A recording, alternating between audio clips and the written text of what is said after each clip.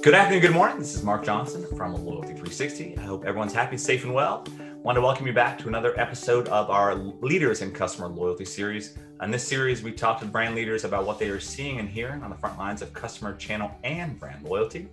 Today, we have the pleasure of speaking with Imani Samuels, who is the Director of Loyalty Marketing at AARP. They recently received a Silver Award in the Innovation and Corporate Social Responsibility category at the Loyalty 360 Awards. That was all the way back in December. I can't believe it's been that long ago. But Imani, thank you very much for taking the time to talk to us today. Of course. Thanks for having me. Absolutely. For those who may not know, which probably is very few, can you give us a quick history of AARP, all that you do and all that you offer? Absolutely. So AARP was founded more than six decades ago. We have a courageous founder. Her name is Ethel Percy Andrus, and she had such radical imagination and really wanted to elevate the need and the wants for folks who were 50 and over. And so from then there was this retired teachers network that kind of started as the incubator for AARP, and it grew beyond what she could have ever imagined. And today we are so delighted to serve all folks of ages 50 and over in the space of advocacy and offering very differentiated products and services through our membership program. And of course, doing what we can to help arm folks with the knowledge and the resources they need in order to tackle life's transitions. And that's what we do through AARP Rewards. That's awesome. Can you tell us a little about yourself and what you do at AARP? And also, we like to have fun facts every once in a while, maybe something you like to do, maybe the degree that you're studying at Columbia. You can give us a little personal insight to you. Yeah, absolutely. So it's so funny to say, I've been at AARP for now 9.5 years. I never thought I'd be there that long. But what has grown so coveted to me is this idea that we can be beyond and build empathy within every touch point and experience that we have. And so I started off on the onboarding team. I was kind of on membership, what is membership today. And every user, every member who came through our doors, I would welcome them. I would give them a welcome kit. I would send them welcome emails. I would just help orient and onboard them into their membership. But over the past 3 years, I've since transitioned to help start up the AARP Rewards program. And that is, it's a paradigm we use with loyalty, but it's really revolutionary in fostering behavior change. That's the ultimate goal. We love to drive impact. We love to make or to help users think, how does this content now help me change my lifestyle and my behavior? And so that's what we do in AARP Rewards today. We want to give them kind of the knowledge that they need in the future, but also reward them right here in the here and now. So that's what we do. That's okay, great. And obviously you guys are very proactive with how you design, develop, and kind of evolve the program. I think it was designed as a digital gamification learning platform, right? And you tailor content, messages, tools, and activities designed to drive, positive habits, behavior, knowledge. Exactly. What were the thoughts about designing the program, and how do you look at developing the program going forward? I mean, Mark, you spoke to the gamification piece. That was really the foundation of it. There was a prior program called Rewards for Good that was a little bit of the proof of concept for this, and it just outgrew itself that we had to kind of rethink and reimagine what it was. But the gamification is the foundation. We want it to feel lighthearted. It's really designed for the younger 50 to 59 audience. So folks who are, still working, still very active, doing as many steps as you do a week and a month.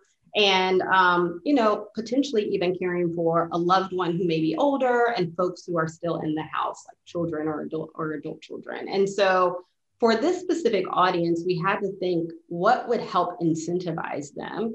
And that gamification thread has been woven throughout every single component of the platform. We have the learning side where we have games and quizzes and tools, calculators, videos that folks can do to earn points, and then they go redeem those points in our redemption catalog for really cool merchandise and product. So gamification is the one layer. And the way that I see this growing is really making sure we validate that behavior change. I mean, there's so much, every single touch point is so intentional, all the way from, copy in an email campaign. We send 2 emails out every week. So we have a pretty large subscription base, close to 1 million plus folks, all the way to the customer care, which is a concierge group on the call center side. So everything in between is really very thoughtful. Excellent. I know the program was designed around 5 structural elements. Can you tell us about them? Yeah. So, I mean, I think that what our fearless leader, Nataki Edwards, helped us to understand was that social impact had to be at the root of this. So when we talk about social impact and behavior change, we had these 5 societal outcomes that we did tons of different research to get to what is actually impacting the 50 plus audience. And those 5 societal outcomes range from caregiving and creating a society where it's not a burden from a financial perspective. We also we're thinking through chronic illness and disease and how we can mitigate that. So that was a huge component when we thought about fitness and exercise and nutrition and brain health and how to bring that to life into the forefront. We also have a lot of content around financial planning, both everyday savings and then long-term planning. And so we have this vision where we can help create a society that can sustain itself financially and mitigate senior poverty. And then there are a few things that have actually been exacerbated due to COVID. One is isolation. So social isolation has been a huge gap that we've seen, and social connectedness is something that not only helps kind of the emotional soul, which I love, and what I'm studying actually in school on the side through spirituality, but it's also a feeder into brain health and physical health. Like that social connection really does help to drive really solid optimal health. And then let's see, did I get them all? So 1, 2, 3. I think so. I can't think of what I missed. Oh, exploitation. So things like fraud or discrimination, age discrimination, or discrimination of any kind, which we've seen in this season as well. I mean, the global unrest around discrimination and minority populations, including, the most recent Asian Pacific Islander community. We really want to make sure that folks have the information they need to navigate how to prevent fraud, not be exploited, and to have conversations that are meaningful. Absolutely. And as I mentioned, you guys do a great job. You're very proactive in how you evolve the program, and even looking at some of the things you're doing with regard to what you're studying. I think it shows that the transition in customer loyalty, the focus on behavior and kind of the outcome piece is very important to you. And you guys do an amazing job for sure. Thank you. Thank you. Can you give us some examples of how AARP Rewards has had a impact on individuals' lives? Absolutely. So in fact, we have we're looking at this data every day, as I'm sure most loyalty program managers are. And so we're measuring things like acquisition and burn rate and all of the kind of KPIs that a typical loyalty program would. And when it comes to impact, we have additional metrics that range from knowledge and preparation. So we're asking folks in the moment, kind of once they've completed an activity, did you learn something? And what you learned, do you plan to apply it to your lifestyle or your behavior? Kind of tell us a little bit about that. Was this piece of content trustworthy? Is it relevant? So a short list of questions, but really trying to get through to the psyche of the user. And then they tell us what their answers are. And they're very honest, very vocal, as most users are. And every day we try to address their pain points. I'd say another impact that we have is through fitness. And we talked a little bit about this earlier, Mark, but we have a pretty robust fitness program where folks who sync their fitness device, whether it's a Fitbit or Apple Health or Garmin, through the program, get points for daily steps, swimming, biking. And so daily, weekly, monthly milestones, if they hit those, they're automatically getting those points. And fitness, I mean, there have been enough steps that all of our users can walk around the world, I think 358 some thousand times. And so really deep impact there. About 90% of the people who are in the program doing those earn activities have said they've learned something. And to us, that means a lot. 90% is, it speaks volumes to the effort that we put in identifying and curating the right type of content. What do you see about fitness? Because fitness, recently turning 50, my wife just turned 50. Fitness is a big thing for me. And for my wife. What do you see with fitness and trying to incent fitness for kind of the 50 and over crowd? So I know America going through COVID has kind of regressed a little bit, but what are you seeing with regard to incenting fitness and with what you're doing?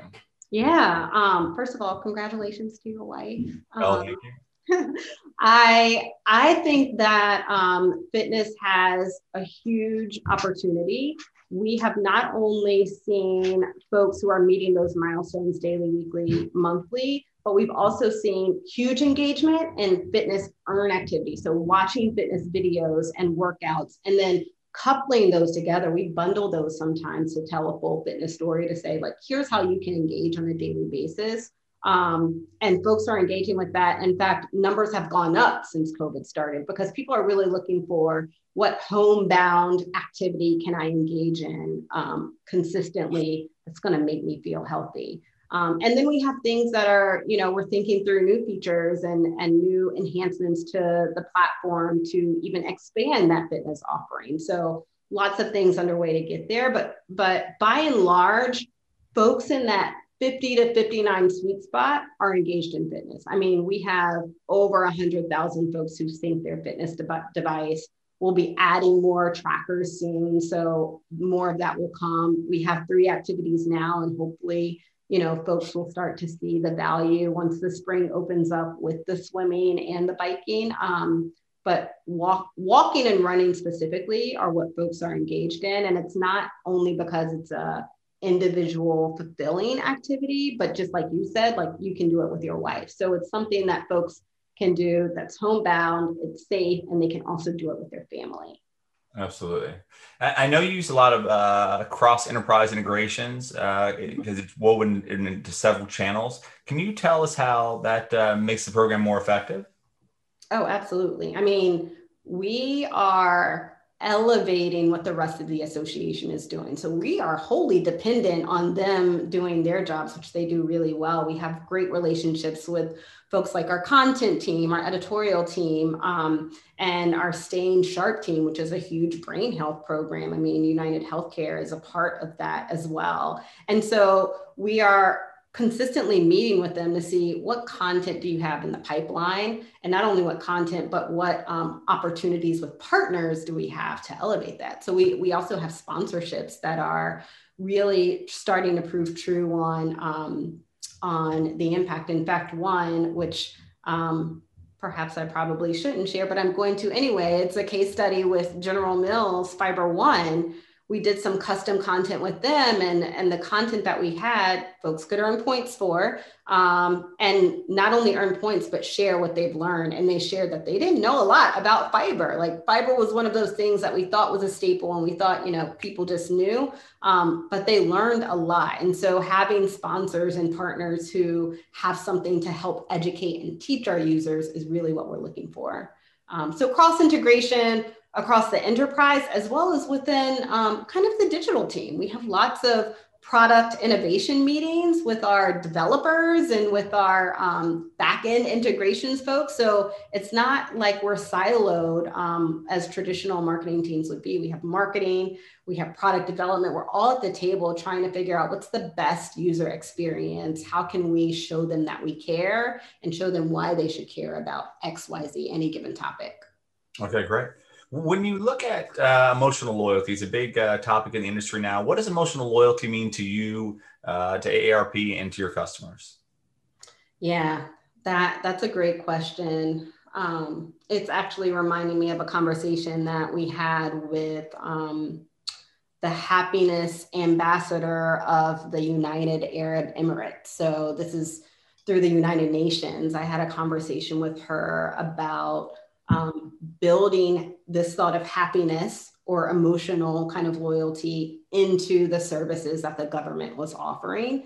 And when I think about customer experience, it's a growing industry, but there's lots of empathy, building lots of empathy, sitting actually in the shoes, in the seat of our user, kind of helps illuminate all that they're going through. Being part of the program, actively engaging in it, it's not enough to kind of just put that out there.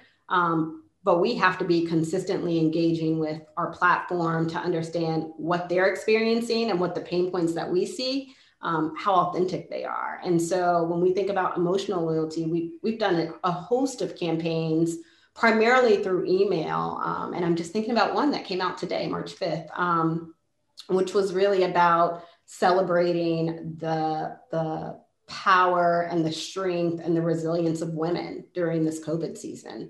And so it's Women's History Month. We're obviously celebrating that, but we're also putting it into a context that makes sense in the moment. So capitalizing on things that are happening out there in the world, but also in the context of this is what it means to your health or to your wealth or to your personal fulfillment. Absolutely. And when you look at the changing of customers' behaviors, interests, passions, a lot of talk about that right now. How are customers changing and how do you adapt or adopt to that as a brand, as a marketer? How are your customers changing and, how are you adapting to that change? So we're looking at retention scores, but we also just organized a new team. It's called the Audience Management Team. And so that team is responsible for picking up on these needs and wants of users, specifically in our target. So insights from that paired with behavioral insights and doing some qualitative research to better understand kind of who they are and what their needs, why they're behaving the way they are, why they're saying the things the way they are. I mean, those three things, it's like the trifecta of better understanding just who they are, getting a glimpse into their life and their lens. I'm trying to think of an example that we've used recently. One was, the redemption catalog has been seen almost as kind of supplemental income for folks who were let go during the pandemic have gone to the redemption catalog to get gift cards on their prescription drugs from Walmart or CVS or, big box stores like that. And so that was a fleeting change. Work and jobs is a topic that we talk about pretty often where you never know what's going to happen. It's not something that you always expect. And so between that and caregiving, I'd say those are two really big topics where folks, just the life stage is changing and you don't know what to expect. We have to be nimble enough to meet their needs. Absolutely. When you look at success and efficacy of your program, what are some of the metrics that you look at or KPIs that you and your team have to measure efficacy? Yeah. So, I can't say behavior change enough. Like behavior change is probably numero uno for me. I would also pair that with the typical metrics that you would look at for any loyalty program. So we're looking at number of folks that we're acquiring, number of folks that we're retaining. So retention, how often they're engaging. So cadence and speed. We're looking at how often people are actively learning in any given month. We're looking at redemption rate and burn rate. We recently launched a points expiration policy, and so we're looking at that. And then every day we're also looking at that qualitative insight, the voice of the customer, and what they're saying and their comments that they're leaving, or the feedback that they're sharing, both solicited and unsolicited. So it's kind of a little bit of an art and science, if I have to say. We also have goals for AARP, so things like membership, for example, how this program is a primer for membership, which it has been for new joins. That's awesome. When you look at the next big thing, what's the next big thing for your brand's approach to customer loyalty? Is it, some of the things that you're studying at Columbia, or what's the next big thing for customer loyalty? There's so many next big things. I like to think that, and I apologize for the music in the background. Music is always good. I like to think that there is hope in continuing to build out emotional loyalty, so that empathy piece. I think there are new and different ways that we can measure behavior change. I mean, when we talk about did this specific intervention drive sustainable impact, not just momentary impact, that's huge for us. And there are a few ways that we're thinking that's going to come to life in AARP rewards that will hopefully you'll see later on this year. Those are two big things. I think it's always just in this climate, I'm eager to see what the pandemic will do for consumerism in general. I think there is a little bit of a difference between this time last year and now. We've been a year in, and folks are starting to make more intentional purchases, which means that our catalog has to reflect that. I mean, it's not only tangible savings that you're getting through the discounts, but it also has to have this impact, purpose-driven brands in the catalog as well. Okay, great. And the last question is, what can Loyalty 360 do for you in your customer journey? What can we do to help you with your customer loyalty efforts? I mean, you've been so great already. I feel like the roundtables have been, especially at the beginning of the pandemic, they were huge in understanding just what the industry is doing, how folks are thinking they want to approach things differently or the same. So just continuing to offer that forum and that platform to freely engage with other brands has been tremendous for us. I also love the case studies and some of the white papers that you guys share. I mean, there's power in knowledge. And so to the extent that I can learn from another brand, good or bad, through their experiences, I think that's also tremendous. It's not enough to just say we did X, but we did it. Here's how we did it, and here's how we came out on the back end. So Loyalty 360 has been tremendous. I just ask that we continue in the same trajectory. Absolutely. Well, thank you very much for that great feedback, and also thank you very much for taking the time to talk to us today. As I said earlier, it's been a great privilege to know you and your team over the last few years. I love what you guys are doing, and the fact that you keep your finger on the pulse and continually evolve the program is always great to see. Thank you, Mark. So appreciate you and your team. Thank you very much. Good talking to you, and I'm sure we'll talk soon. Okay. Take care. Thank you.